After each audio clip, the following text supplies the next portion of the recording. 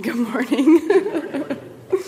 My name is Mallory, and I am on the preaching team here at the table, and I have the privilege of proclaiming good news to you this morning in the name of the Father, Son, and the Holy Spirit. Y'all, today is Laetare Sunday.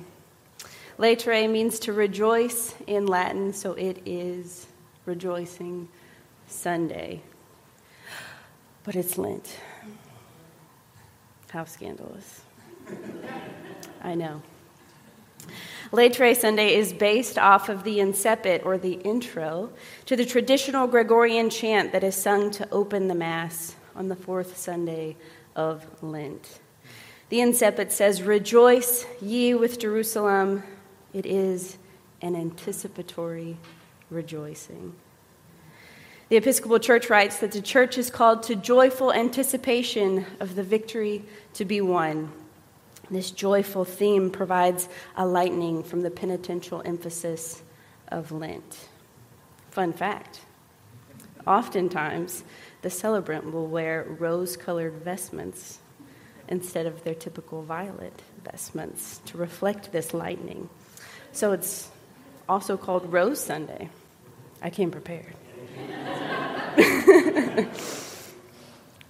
The Lenten posture is still here, but we rejoice in anticipation for what happens in 21 days.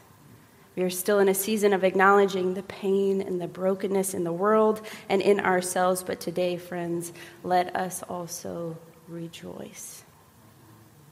Beloved, rejoice in the good news that the womb of life holds all peoples. Woman born, you are more than a passing thought to the divine. You are beloved. Come up for air today. Breathe in the love of God. Let us anticipate resurrection joy. Today's scripture selection helps us to see the types of teachings that bring Jesus to the Passion. In our community, we are learning more and more every day that Jesus' crucifixion came not just because his words and messages disgruntled a few, but because he spoke out against empire. He made claims that were antithetical to the powerhouse of Rome, and if we look at the historical narrative, we know that revolutionaries get took. These little tidbits of our gospel story reveal Christ's posture towards power, his posture towards inclusion, and his invitation that all are welcome at the table of God.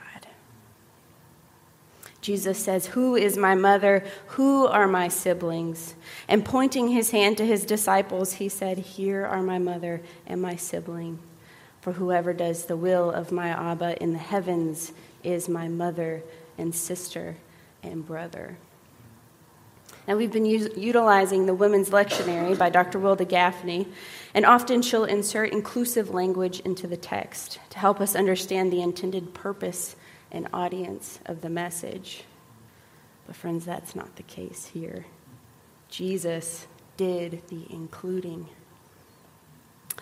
Now, you've heard it a time or two around here that Jesus lived in a patriarchal society. It's true. Much like our society, which I would consider a patriarchal society, there is diverse thought.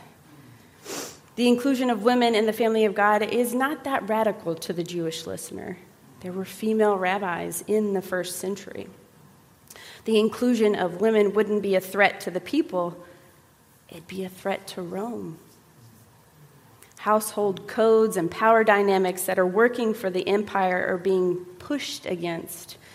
It's not women in particular that are the threat, is the thought of insubordination of the people that puts the target on the back of Christ. It is not this moment in particular that brings Jesus to the Passion, but it is a conglomerate of these types of moments. Now, Rome would believe that Jesus is reworking earthly dynamics, and yes, he is. We believe that good news of this inclusion, and we rejoice and live into now on earth as it is in heaven. But Jesus is also casting vision for the realm of God. This is both our present empowerment and our anticipatory hope Beloved, who is included in the womb of life? You are. And y'all, I have searched for the clauses. I have searched for the disclaimers. Church, there are none. There is no merit, no amount of goodness, no amount of piety that earns you a place as the people of God. Pull up a seat, friend. All are welcome here.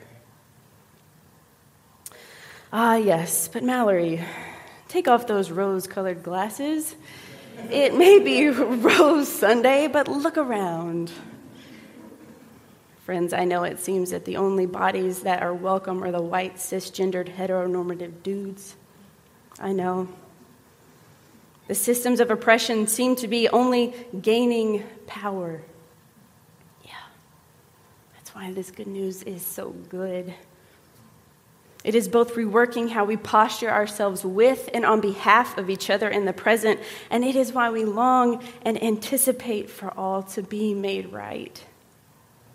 We join in the Lenten season of telling the truth in reality while anticipating the joy of Christ's victory. This is not a dissociative tactic.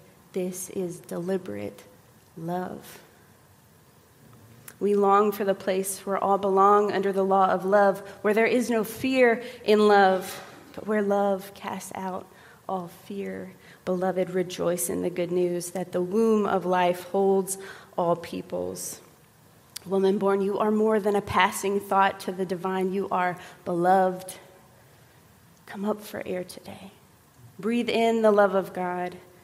Let us anticipate resurrection joy.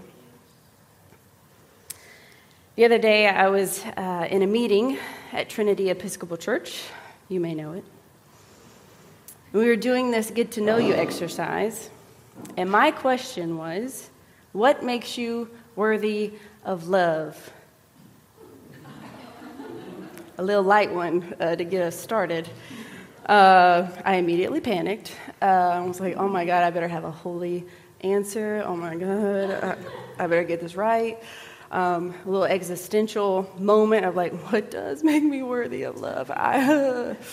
It was something else. And then I just blurted out pretty aggressively. Because I am. But it seems like such an audacious claim, doesn't it? It seems arrogant in light of a culture that begs you to earn a place. But this is the good news of our passage. You are part of the family of God, and those who are part of the family of God need no measuring bar to decide whether they are good enough to be loved by God. Dear sisters, brothers, friends, as we have heard so many of you tell me how difficult the season of Lent has been, I have to wonder, is it because someone told you that Lent is a season of self-hatred? I have to wonder, is it because someone convinced you that Lent is a season of acknowledging that you are unworthy of love? That the divine couldn't bear look at you unless you first acknowledge your own filth? Baloney. Because Christ calls you mother, sister, brother, you can inhabit Lent with your belovedness intact. You can anticipate joy, hope, and renewal while you lament, confess, and face your brokenness head on. This is spiritual differentiation. Your identity is not on the line when we make it to Lent. Your belovedness is non-negotiable. Lent is not a season of self-groveling. It is not a season of the scarlet letter. This is a season of liberation and freedom, both here today and forthcoming. You stand in your belovedness with Christ's loving gaze upon you, and he says, beloved, tell me, where do you need freed? Where does it hurt? Where are you crushed in spirit? What systems of oppression do you rage war on today? Where are you weary?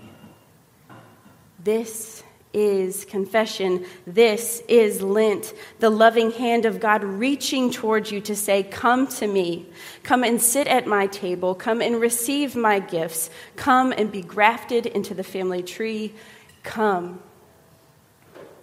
Come up for air today. Breathe in the love. of God. Beloved, we've already responded today by receiving absolution, and we'll continue to respond to this good news by receiving the sacraments and praying the prayer of response, and just by receiving the good news in community. I want to invite you to be present to yourself and what's churning inside of you. Where do you need spiritual differentiation?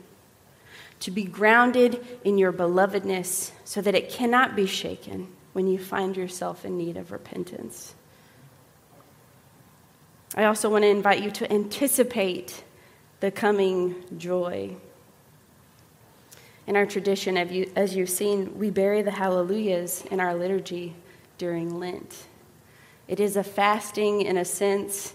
We let them lie dormant for the season before the burst of joyful celebration at Easter. And much to y'all's surprise, I will burst into tears at our first communal proclamation. If you were at the liturgical folk concert on Monday, you'll have noticed that when they buried the hallelujahs in their closing song, they hummed them. It's most likely just to keep things, all the pace and pattern and being able to sing along. But y'all, my soul, it ached for someone to accidentally just slip one in, It's like, just, if you could, children? Friend, does your body ache to rejoice? Are you emotionally overwhelmed with the heaviness? Our active expressions for us to engage in the celebration, the realm of God that is both here and not yet, and of course we long for them. And while they are dormant, let them churn in your spirit. Let them bubble up in your soul. Feel their absence. And let yourself long for the fast approaching day where we will exclaim them together at the resurrection. Let yourself get that glimpse of hope on the horizon. Let the anticipatory joy carry you through these final weeks. And let yourself be present to what the Holy Spirit may reveal to you in this practice. Rejoice today that the divine calls you, beloved. Anticipate the coming joy and trust that Lent is not isolation, it is freedom. In the name of the Father, Son, and the Holy Spirit. Amen.